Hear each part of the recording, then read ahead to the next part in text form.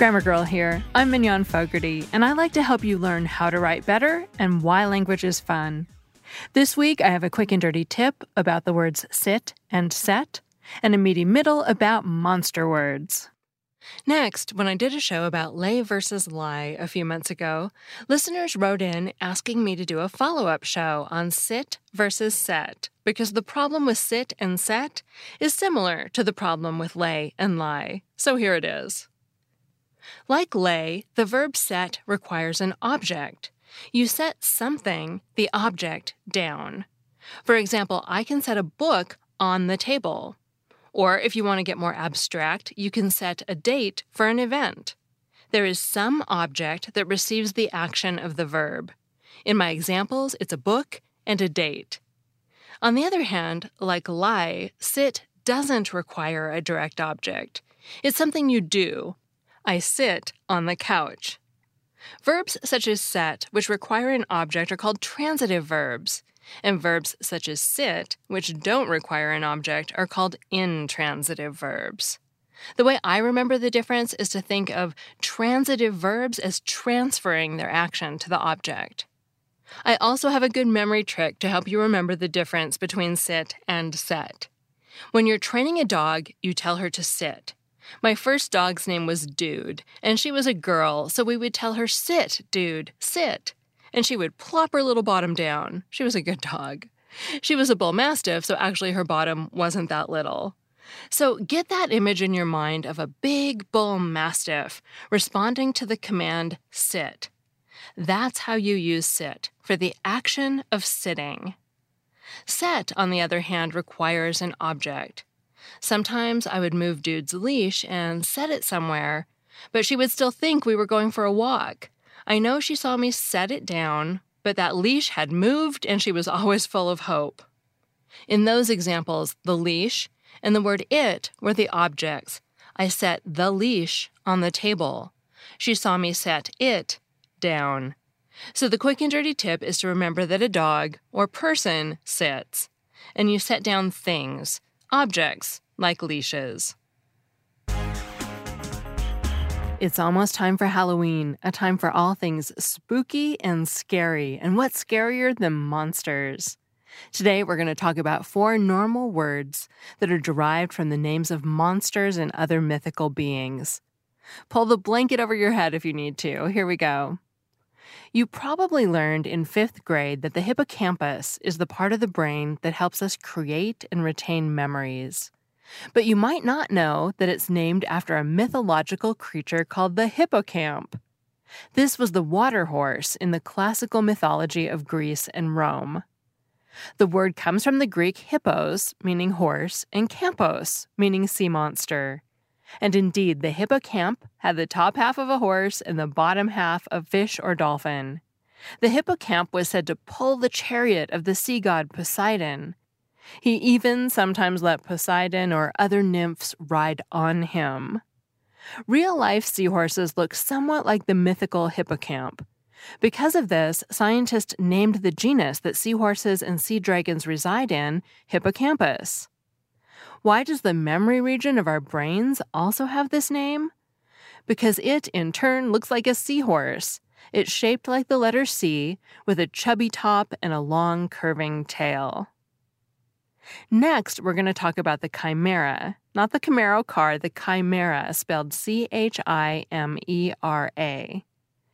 The chimera was another monster in Greek mythology. Its name comes from the Greek word chimaira, meaning she-goat. It was said to have the head and front legs of a lion, the body of a goat, and the hindquarters of a serpent. It was sometimes shown with the heads of all 3 animals set along its body. In case you thought this ugly creature might get lonely, don't worry. It had a lot of siblings. There was the Sphinx with the head of a human and the back of a lion. The Hydra, a serpent with many heads. Cerberus, the 3-headed dog who guards the underworld. And the Nemean lion who terrorized the people of Nemea before being killed by Hercules. Because the chimera was such a fanciful creature, it was made of 3 different animals after all. Its name came to suggest the impossible. Today, it refers to an illusion or an unrealizable dream. For example, a pessimist might say that having all humanity get along peacefully is just a chimera. Recently, this word has taken on a new meaning closer to its roots. In scientific terms, a chimera is a hybrid of two different species. Scientists create the hybrid by injecting stem cells from one species into the embryo of another. One goal of this research is to grow human organs in the laboratory to help sick people who are waiting for organ transplants.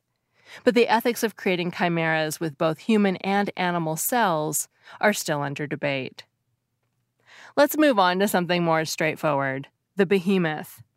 You might have used this word in the past to describe something really big. For example, Amazon is known as a marketing behemoth, Apple a tech behemoth. The word comes from the Hebrew behema, meaning big beast. That, in turn, may have come from the Egyptian pe'ihamu, meaning water ox. This monster is referred to in Hebrew, Christian, and Muslim texts. The King James Bible describes it as having a tail that, quote, moveth like a cedar, unquote, bones like bars of iron, and a mouth that can consume an entire river in one sip. In Muslim texts, the behemoth is referred to as Bahamut and depicted as a giant fish supporting the earth. How giant?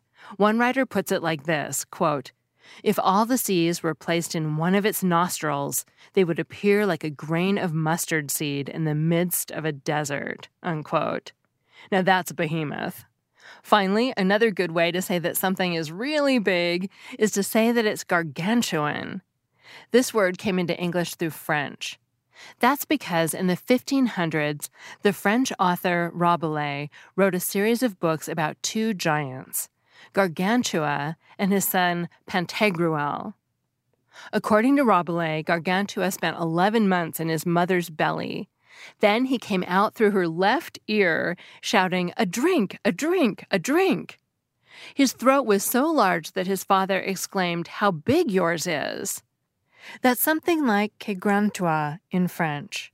The people around him decided that the baby's name should therefore be Gargantua, which sounds a lot like que grand toi. The myth of Gargantua predates Rabelais. It's believed to be a Celtic myth that spread through France and Great Britain. The myth still lingers in France. There's a long hill in the Aoste Valley known as the Gargantua Finger. And there are valleys in the Loire region that are said to have been carved out when Gargantua threw a giant rock. And of course, his name lives on today in the adjective gargantuan, which means enormous or monstrous. So that's our meaty middle. Some normal-sounding words are based on monsters from mythology. Happy Halloween. That segment was written by Samantha Enslin, who runs Dragonfly Editorial. You can find her at dragonflyeditorial.com or on Twitter as DragonflyEdit. And I'm Mignon Fogarty, better known as Grammar Girl. You can find all the old Grammar Girl articles and podcasts at quickanddirtytips.com. That's all. Thanks for listening.